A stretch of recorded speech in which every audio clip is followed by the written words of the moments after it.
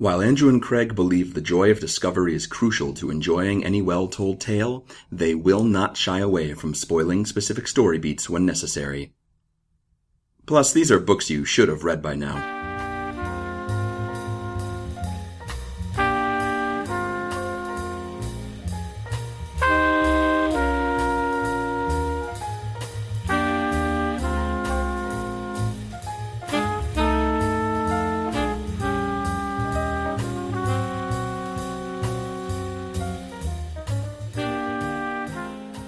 Andrew, what do you think about robots? What do I think about robots? Yeah, like how do you feel about... You're a tech guy. You're into the tech and the watches. How do you feel about robots? As long as we are in control of them, I feel fine about them. I know you'd get freaked out about robots killing everybody. I don't get freaked out. I kind of get morbidly fascinated by it. Like, I don't know. Okay, those weird Google military dog robots that you kick and they won't fall down, don't like them. Oh, those ones that look... The Uncanny Valley thing is too much. Are they dogs, or have you seen the one that's like the size of a horse that can like roll down a hill and like right itself? I don't like that either. I don't like... That's the line. I guess that's the line for me and robots is I need to be able to kick them over to feel comfortable with them. Yeah, it can know anything it wants about me. It can sound like a human. It can act like a human. But if I can't knock it down, if it's a Weeble, if it's a Weeble bot. Like, C-3PO is as complicated as I want a robot to get. Because if you push that guy, he's never getting up. Yeah. Right? Like, I think he can't bend enough to get up from that. I think about 10 jokes were written into the various Star Wars movies about knocking him over. So, yeah, I think that's all right. Welcome to Overdue. This is a podcast about the books you've been meaning to read. My name is Craig. My name is Andrew. And each week we talk about a book that we have read or a robot that we've kicked over, and we tell the other person about it. Andrew, we'll get to your book in a second, which was...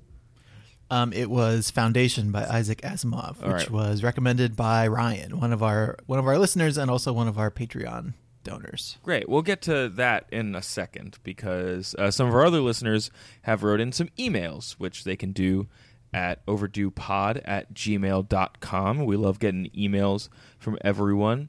And first, this is going back a ways, Andrew. Elizabeth H. wrote in saying that she recently found us and had listened to our King Lear podcast that she said nearly killed her from laughing, which I think seems oddly relevant to King Lear. I'm not sure. I hope that we didn't actually harm her. And she hopes that it continues into the future and would love if it could be twice a week. I don't know if we could read that many books, Andrew. I think we'd start churning out way more choose-your-own adventures than we'd like. And I don't think anybody wants that.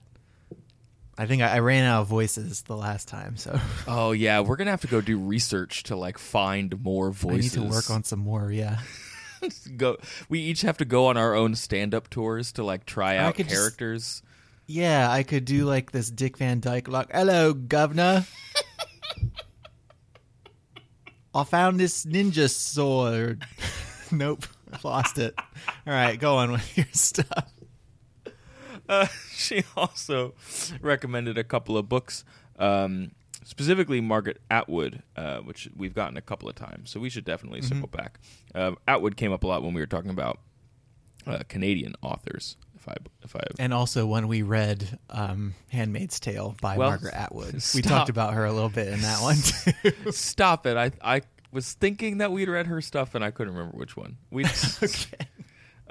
And then Colleen wrote in response to last week's episode on Their Eyes Were Watching God. We got a lot of great feedback on that one, so thank you very much, everyone who listened.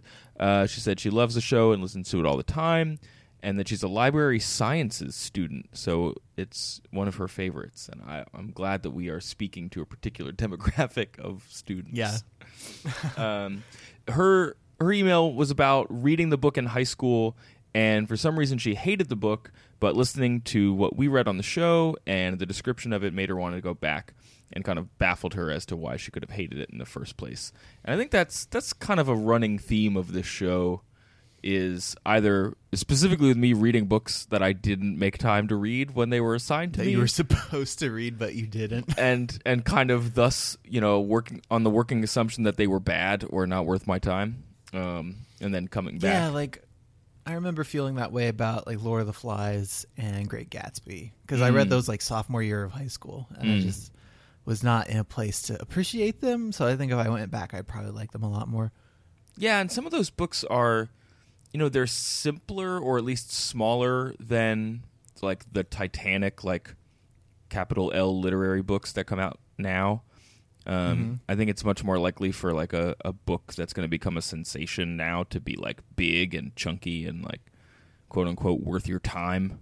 Like Everybody just says they've read it, but they haven't actually finished. yeah, well, and it's like a doorstop. Like you have to like invest, like all the Game of Thrones books. Like they become an investment and thus are a statement in themselves. But like the Gatsby's not a long book. Lord of the Flies isn't a big book. I can shove that in my pocket. We read a bunch of stuff that year in high school. Like we read Fahrenheit 451 that year. I think that's the first year I read Most Dangerous Game, which if you haven't, spoiler alert, it's Man. The most dangerous game is Man.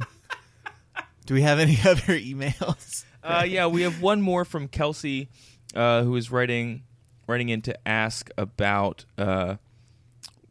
why we don't just go to the library. Or use library ebooks to read instead of buying the books. Andrew, do you have an answer for that question? What, library ebooks? Yeah, I'd never done that before. I've never done that before either. So there's your answer, first of all. Well, for that, I guess I'd have to look into it. But sometimes when I've like downloaded like a PDF of a book or something, like the reading experience is kind of frustrating because like the thing I like about the Kindles is that you can change like the color of the background, and you can change the typeface and the size and all that stuff. You can kind of customize it so that it's comfortable for you to read. Yeah. But with some PDFs or even some other like ebook formats, they're not as flexible, and it can be kind of frustrating. So I think that's the answer to the ebook side of things for me. I mean, I'd have to try it obviously, but I don't know why I haven't been to the library in a long time. What about you? I haven't been to the library. I think the last library book I borrowed was in 08 or 09, and it was like a down the rabbit hole sequel in the Ender's Game series. Oh man, yeah, don't pay money for that. Oh yeah, and it was like it was Card's attempt to like bridge his two like parts of that universe. It was a bad book. So maybe that just like turned me off to library. I should go back. It's the library's fault you read a crappy book. It's true. I'll say that my gut reaction is that when books are in the public domain, I don't have any qualms about just like finding the best possible digital version. But especially with books that are in the last century or so, there's a chance that when we buy them, we are either getting a good hard copy, or we're some of that money goes to whoever wrote it or the publishers who are putting it out. And for a show that depends on the literary business being in good health, I'd have no qualms about kicking a few dollars their way and making sure that more books get made. I don't know. That's a really good answer. I changed my answer to that one. Okay, good. Retroactively. But we should also probably support libraries because they're important, and they serve a valuable purpose in our society. So you and I, Andrew, should brainstorm how to support libraries better with the show. Let's think on that. Okay. Let's go. Rent some Super Nintendo games. Okay. From the library. Let's rent some. I used the library in my hometown as a kid. I checked out a lot of books, but I also checked out a lot of Super Nintendo games. All right. Well, let's check out some CDs and totally not rip them to our computers before we give them back. Great. Totally. So, Andrew, you read. I've already forgotten. We've talked about too many other things. What did you read? Isaac Asimov's Foundation, which is the first book in what became a trilogy, but then eventually became a whole series of things, which we can talk about in a little while after we get through Asimov. So we must defeat him. He's going to stop us. We have to get past through him him first. Yes.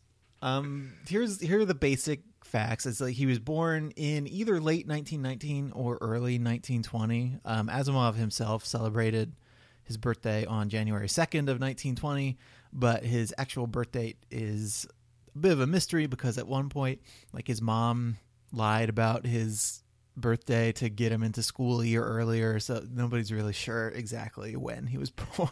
Well, and they were living in Soviet Russia, and he came from a Jewish family, and I'm sure there was some issues of paperwork that they were dealing with as well. I read a little bit about that.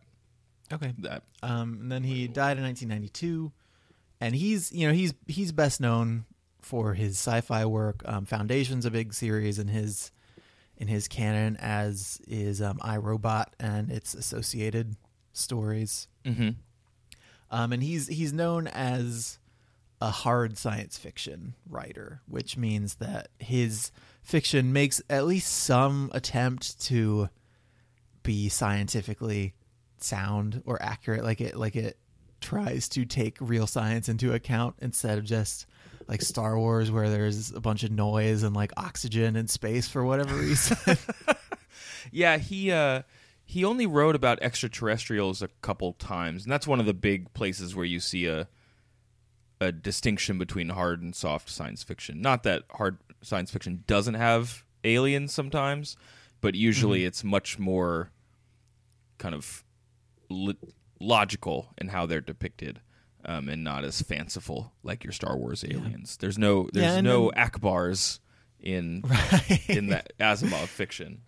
And of course, there's not really a set definition for hard and soft, and it is kind of a spectrum. But I guess these are terms that people find useful when they're talking about these books and these writers. So we'll stick with it. I think it's particularly useful when you think about the writers, because Asimov held degrees in chemistry and biochemistry, and even after he churned out several books and stories in the 40s, in the 50s and 60s, he took a real hard turn into nonfiction science writing and popular science writing, in addition to writing about writers, which he did a lot throughout his life as well. But I think there's the easy classification, and then there's plenty of exceptions, I'm sure. I'll confess ignorance, but that a lot of the hard science fiction writers have scientific backgrounds or greater scientific backgrounds. I don't know. I don't want to disparage soft sci-fi folks, but sure. That's where Asimov was coming from anyway. Yeah. My favorite, he started writing at age 11, and he sold his first story, I think, when he was 19. My favorite little Asimov story is that he wanted to read like science fiction in these pulp magazines, but his dad thought they were trashy. But Asimov convinced his dad to let him read it because it had the word science in it, and so he told his dad that they were educational. That's pretty good. I think that's pretty smooth. These young Asimov. These cookies have nuts in them. They're good for me. I'm gonna eat these cookies. That's more lying to yourself, though. Like, it's really easy to trick yourself, but to trick somebody else like that, I think, is particularly noteworthy. That's fair.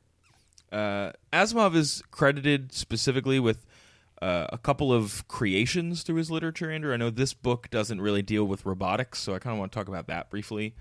Okay. You mentioned the I, Robot and his robot series. That's where we get the 3 laws of robotics. Do you know the 3 laws of robotics, Andrew? One is a robot shouldn't hurt a person. Yeah, so a robot can't injure a human being or through inaction allow a human being to do harm. So you can't, like the series finale of Seinfeld, you can't be a robot and just stand there and watch a guy get mugged. Okay, I'm not going to ask about why Seinfeld was your go-to example. What are the other 2? The other 2 I don't remember. A robot must obey the orders given to it by human beings, except where such orders would conflict with the first law. So if I was your robot, Andrew, and you told me to serve you pizza until you died, I wouldn't be allowed. Or if I told you to shoot somebody with a gun, I think would be a more apt. I think that's probably more what he had in mind rather than like death through overeating. Yeah, but I feel like you and me hanging out, the first is more likely to happen. Sure. And the third one is a robot must protect his own existence as long as such protection does not conflict with the first or second law. So Okay. you couldn't tell me to eat 10 pizzas until I died. Unless Okay. the pizzas were going to kill you and I had to save you from them. Yeah, this gets complicated.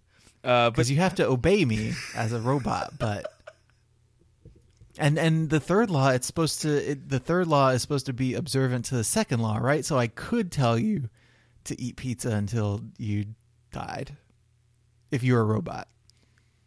I guess yes. See, if I was, Because I think yeah, rule two, because I'm listening rule two to you. trumps rule three. Mm-hmm. Oh, So, man. all right, and I'm glad we figured this out. I'm not going to enjoy being your robot. So these I'm gonna kick you right over too. It's gonna be great.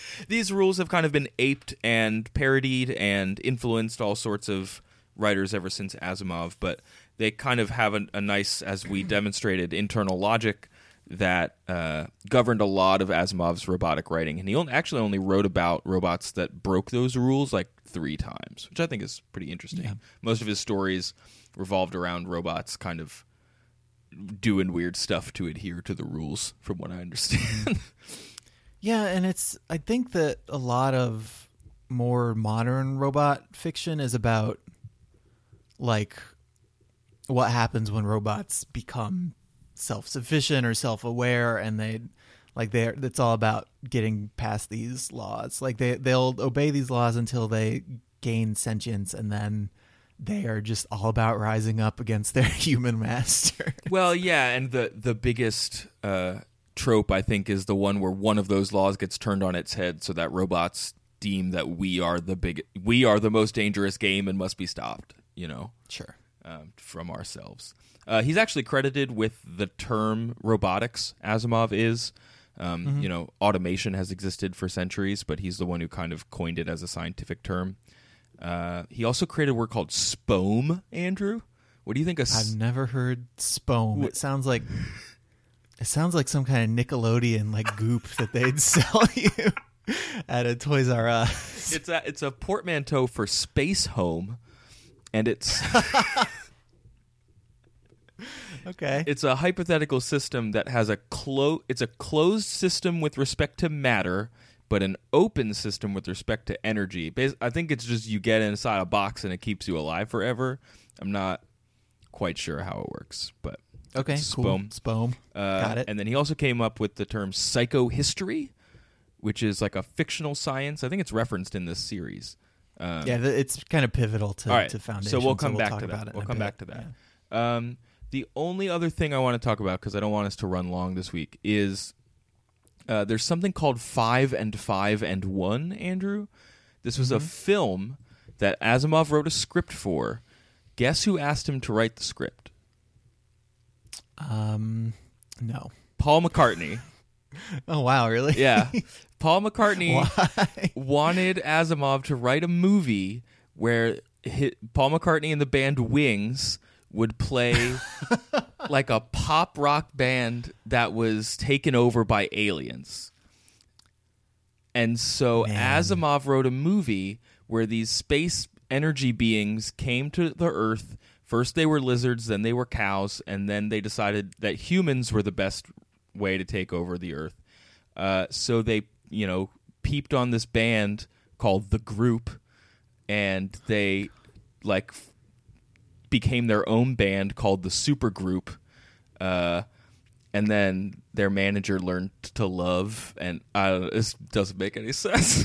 Man, this sounds like a Paul McCartney idea. Have you ever seen the Magical Mystery Tour movie? No. Because he was responsible for a lot of that. It's weird.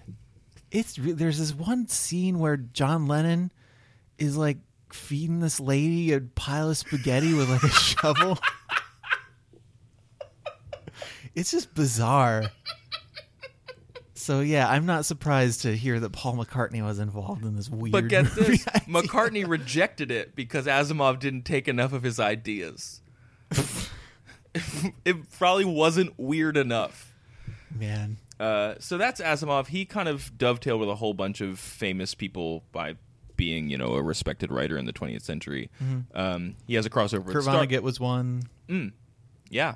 Arthur C. Clarke. He was friends with Gene Roddenberry, who created Star Trek, and Asimov got a consultant credit on the first Star Trek movie, which is not that great, but, whatever. That's fair. All right, I don't want to run over because there's more stuff to talk about. We'll try and throw it up on the web this week so that people can read more about Asimov. Andrew, let's talk about Foundation. Okay. What do you want to know? You stumped All right, me. no, let me start again. Let me start again. Okay, Foundation. The book itself was originally a series of short stories that were written between 1942 and 1950, and then they were collected into one volume in 1951. And I think he wrote the last of the 5 stories in this book specifically for the book collection. Okay. He did a sequel in 52 and in 53. And for a long time, those books were known as the Foundation trilogy. But he came back, I think originally at his publisher's request. He revisited the series in the 80s and the 90s. And from there, 2 more sequel books and then 2 prequel books popped up. So and he pulled a Sherlock Holmes. He revived the detective. Kind of. Yeah. And we talked about Orson Scott Card earlier, and I think that's a good example. Unlike some artists who choose to come back to like really defining works and like try to expand them or revisit them, like these books, the later Foundation books are still pretty well received. It's not like the Ender's Shadow to Foundation's Ender's Game. I can't even. I don't want to go down that path. We could spend a whole show. Maybe we'll do a bonus episode one day about books that make us feel sad about other books that we like. So, but I don't want to distract people from Foundation. Andrew, what about this book might lend itself to revisiting? I don't know. What do you need? Well, it's a series of short stories, like I said, and they're all told from different perspectives. And at least the 5 books that go in order, the stories all kind of like chronologically follow one another. Okay. So the setup, and he never actually gets to the end of this scenario that he set up, but he's created this universe where you could basically tell infinite stories. So there's this galactic empire which spans pretty much the entire Milky Way galaxy. Cool. It is the Milky Way. Yeah, okay. And it's existed for like thousands and thousands of years, and at the beginning of Foundation, like for all intents and purposes, like it appears to be still very strong and very dominant and in its prime. But there's this guy named Harry Seldon who, using this thing called psychohistory, he's determined that like mathematically the empire is going to begin to decline soon, and that in its wake, like it will usher in this dark age. Now he's not making this happen. He's just he's not making this happen. Like the psychohistory is, I mean, it's not real, but in the book, it's the use of like statistics and mathematics to predict the behaviors of large numbers of people. Now that just sounds like it's not about research. I don't know. You know what I mean? It's like social science. Not really, because it's really specific. Like it's really specific about what happens and when. It doesn't get down to the point where it's predicting the actions of individual people. Okay. But he develops this plan where like instead of having this dark age where humanity regresses and loses a bunch of the technology and stuff because they all break up into these little fiefdoms and fight each other and stop making progress. Instead of that period lasting, I think it's 30,000 years. It's a long time. Okay. Harry Seldon is developing this plan to make it just last 1,000 years. Like that, reversing the decline at this point would take so much effort from so many people that it's like effectively impossible. So is he going to make it happen sooner, but just take less time, or is he going to make it be shorter when it eventually happens? He's going to make the Dark Ages be shorter when they eventually happen. Like they are presented as kind of an inevitability, and he's not causing any of this stuff. He's just observing it happening. Okay. So he and a bunch of other scientists and people are sent to, like, the Empire, the people in power actually, you know, obviously they don't subscribe to these theories, and they just kind of want to get him out of the way so he can't talk about these ideas in front of people all the time and like upset them and destabilize things.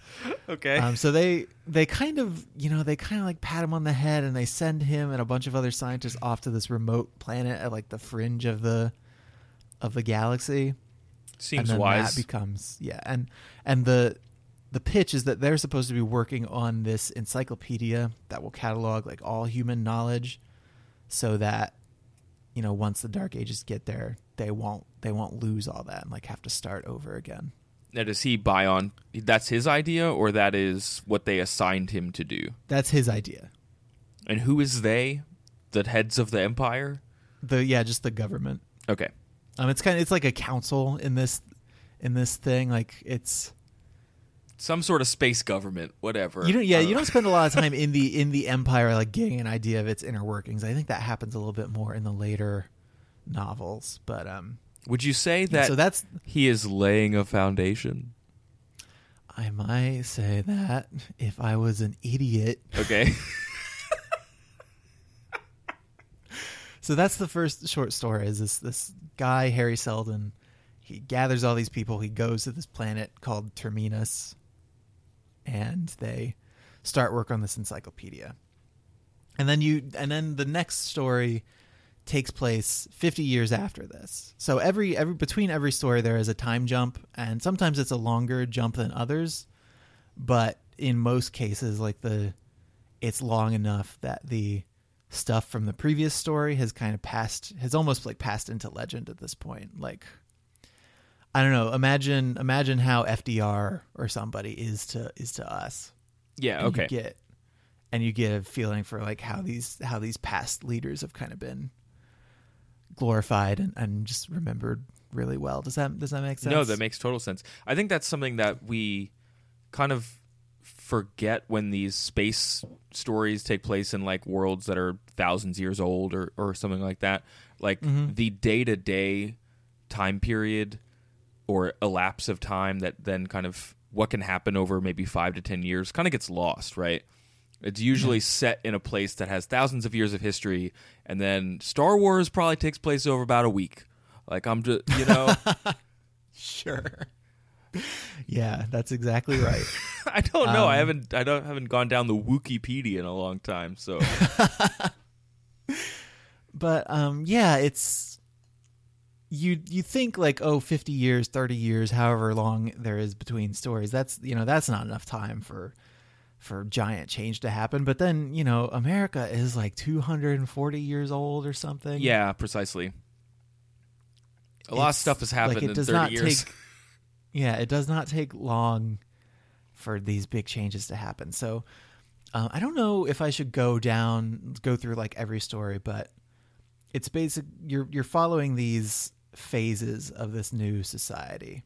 Okay. Like, so the second story that happens 50 years later is all about, Harry Seldon has made these recordings that are supposed to play at specific intervals because he's predicted, he's timed out everything. So 50 years after the Foundation planet is formed, he knows politically how things are going to be. Like there are planets surrounding Terminus that were parts of the Empire that have broken off, and this is like the beginning of that decay starting to set in, and so he knows that these planets are going to be fighting each other, and for Terminus to be safe, that they're going to need to start getting like politically involved instead of just sitting and working on this encyclopedia. So this recording of him basically appears and says, "Psych, the encyclopedia is not really the point. Oh no. This planet is going to be the kernel of the second galactic empire." Oh, snap. Yeah. Okay. Is there a new like main character in this story that we're following? Yeah, you usually get one new perspective in every story. With the second and third stories take place from the perspective of the same person, just 30 years down the line. Okay. In the third story. So this new planet, this new planet is now like gearing for war. Like, was not war though. Oh, it's more about outsmarting people. Like, okay, so here's the third story. Is it's 30 years later. This guy. Shoot, let me look. I don't remember his name. Well, I think I remember his name. Salvor Hardin. Yeah, okay. I guess I get why you would double check that name. And so he is like at the beginning of the second story, he's the mayor of Terminus, but it's a position that doesn't really have any power. Like the council of encyclopedists are who is making the actual shots. But then by the end of that story, he's performed kind of a bloodless coup. Interesting. And backed by what Harry Seldon says is happening, like he becomes a public figure with actual power. The third story is all about him playing these 4 surrounding planets off of each other. Okay. And giving them each new technology and kind of keeping them indebted to the Foundation, while also sort of preserving an uneasy Cold War-ish peace. Okay. Where they are all afraid enough of getting blown up by the other person's nukes that they are slow to actually nuke anybody. Sure. Yeah, that sounds like nothing I've ever heard of. Yeah. And the way they've actually propagated like this nuclear technology and stuff is through religion, actually. So some of the people on these planets are starting to view science with a dim eye, and they are not really making any advances. But the Foundation people figure out that if you wrap it up in this religion called scientism, okay, you can make the people swallow it. So like nuclear reactors become like these shiny glow boxes that are tended to by priests. Whoa. There's a magic food that you eat to cure cancer. Whoa. I mean, it's just medicine, but they just call it like magic cancer food. Oh no. And the third story ends with this, one of the planets is run by this crappy regent guy who sucks. And he attempts to declare war on the Foundation and take their stuff. But because the Foundation has set up this religion and kind of really captured the minds of the people, they all see attacking the Foundation as blasphemy, basically. And they like rise up and interesting, stop the battle from happening. So there's very little actual fighting in this book. Like it's a lot of talking, a lot of just politics. It's a really interesting read. It's a gripping read for that, but it's more.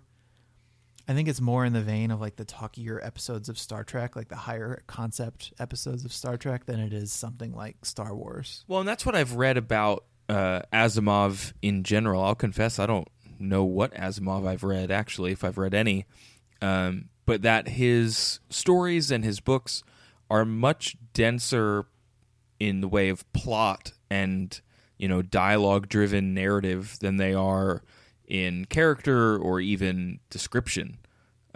Would you say that that's a fair assessment based on what you read? Yeah, I think so.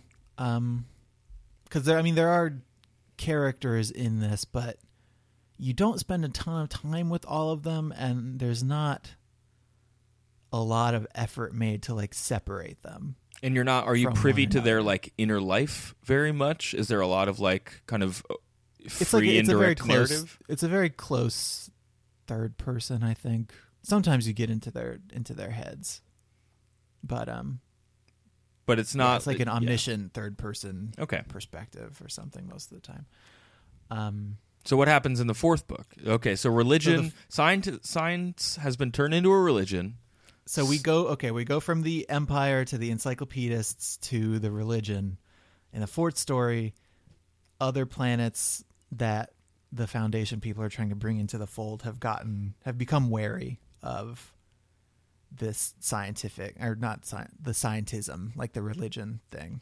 Okay, so we've soured on science. They don't want this weird religion foisted upon them. And this is kind of the fourth and fifth stories both. Like in the fourth story, you get these merchants, these traders who go from planet to planet, and they start kind of spreading the religion through trade. Like they start giving the people like some nuclear devices, and then once those people are dependent on those devices, the religious people come in and set up shop. And then in the fifth story, that approach has kind of stopped working, and it's more overtly about just trade. Like one of the traders starts giving the population of this planet, who is, the planet is not interested in the religion at all, like is actively nervous about dealing with the Foundation at all because of the way the religion has spread.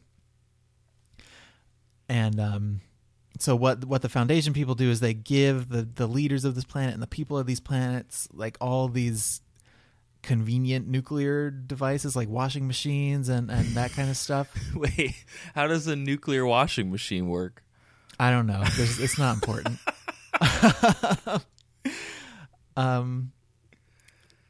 And so this planet goes to declare war on the Foundation, and the guy who's kind of calling the shots at the Foundation says, okay, we're just going to wait them out, because once these nuclear devices stop breaking because they don't know how to fix them or make them themselves, the people are going to get so upset at the leaders that they're going to just surrender with, barely firing any shots. Of course. And that's kind of the last bit of it. And while this at least in this book, while this is all happening, like, where are we in this decline of the Empire? Is that already happened? Is this like the Empire is at the margins, the kind of periphery of the galaxy where they are? The Empire is mostly irrelevant, shrunk away from that, but the Empire is still very much there, which is a big part of what the second book is about, which I've actually started reading. I like this book a lot, so I'm not going to talk about the second book, but I enjoy the first one enough that I just wanted to jump right back into the universe and figure out what happened next. I get the feeling that the second book is like the Empire peeks into the bedroom, and the kid who is the Foundation like looks up, and the Empire's like, "Hey, what are you doing in there? Like, what have you been doing over here all this time?" Well, the Empire is so thoroughly has so thoroughly left this part of the galaxy that there are some Foundation people who just think that it's gone now completely. They've just not. Like, there are leftovers of the technology and of the ships and things, but the actual Empire has very, very little sway outside of its borders. Okay. So that's the book. What do you think it's up to, Andrew? The main thing is that Asimov is very consciously echoing like the decline and fall of the Roman Empire. Okay. With his talk about this book, and there is the decline and fall of the Roman Empire. The Gibbons book, right? Yeah. Yeah. The Edward Gibbons book, which is considered by a lot of people to be one of the first like modern histories. When was that written? Of his, that was in, I want to say like 1776 was the first volume. So okay. It was a while ago, but Gibbons, I guess it's his relative objectivity and his heavy use of primary sources are why it's considered like a template for what a modern historical book should be. Okay. But Asimov isn't kind of aping any primary source like vibes or style, right? Like, he's not giving you fake memos or documents. No. It's very much you get every story begins with this snippet from the Encyclopedia Galactica, of course, which is the encyclopedia that they, I guess, it you don't. It fades from view after the second story, but I guess there are still people working on it the whole time. They're all working on Galactopedia, like Galactopedia, yeah. the encyclopedia that anybody can edit. Okay, so why? But I guess why? Why do you write a science other than because it's a gripping yarn? Asimov, super smart dude, like in Mensa, even though he had misgivings about Mensa, declared that one of the two people in the world smarter than him was Carl Sagan, and the other guy was some scientist I'd never heard of when I read the note. So he's not. I doubt he's just here to tell a story, like especially with this big one that so many people. Or is he just here to tell a story? I don't know. I think it's mostly about telling a story. Like I was a classics major in college, which is not like knowledge that I use a whole lot in my career as a technology writer. But part of what drew me to that in the first place was like I find the Roman Empire and the Republic like really interesting. Okay. And the way that the empire expanded and then stopped expanding and then started contracting is a really interesting look at the way societies work, and I think you can even draw some parallels between the Roman Empire and maybe I don't know about the British Empire, but you could definitely draw some parallels with like the development of America. Oh, totally. I think it's like the recent history of America. Of course. Because the deal with the Roman Empire that Asimov is kind of consciously aping here is that, they went through this period where they were actively, developing new things and expanding into new territory and growing and staying vital. And then there's this period where the leadership gets a little weaker. The empire just gets so big that they kind of go into maintenance mode. And then I guess because they stop moving forward and they stop developing, it opens the door for decay to set in. And so, the borders of the empire over its last couple centuries fluctuate a lot. But overall it's just shrinking until Rome gets sacked in like 300 something. Yeah. Which I think is usually considered to be the end of the Western Roman Empire. Well, and so the story there that that you were just kind of telling is, I think, largely told through those leaders, through those single emperors or whoever, and much of Roman history is, at least as we study it today, is kind of wrapped up in what the heck were each of those individual guys up to. And you've kind of alluded to that a little bit with this book. I find it interesting that it starts with this idea of psychohistory that is, using a bunch of different disciplines to predict the behavior of large groups of people, and yet there's tension between that and what individual men or leaders or whoever are doing in this book. Yeah, because the people in the books, like the Foundation people, are the ones who know the most about Harry Seldon, about the stuff he predicted, but it's not like common knowledge that this stuff is happening, because if everybody knew about it, I think it would alter the chances of it happening the way it's quote unquote supposed to. And part of the book, because it has to do this to work, makes psychohistory so complicated to understand that nobody other than Harry Seldon can actually wrap his head around it.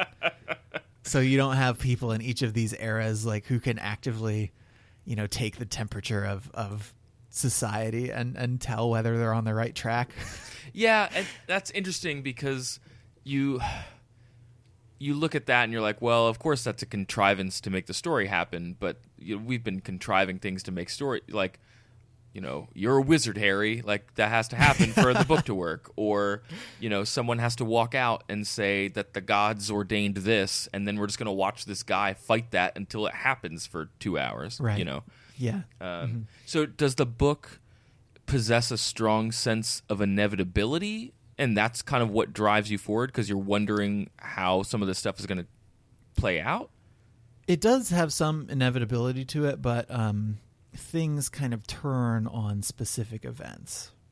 And the characters in the book actually refer to these events as Selden crises. Interesting. Okay. Yeah, because every time, like, you know, when the one planet is going to attack the Foundation, and you know they use religion to keep it from happening, or when planets stop wanting to be part of the Foundation but they use trade to get around it, like these are kind of the pivot points where the Foundation's tactics change, or like the attitudes of other planets toward the Foundation change.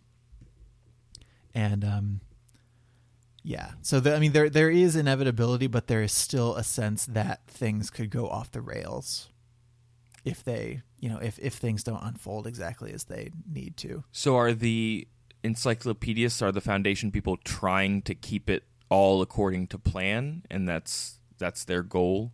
I mean, a lot of the time they don't know what the plan is. They just know okay. that things are getting to a point where some tension needs to break.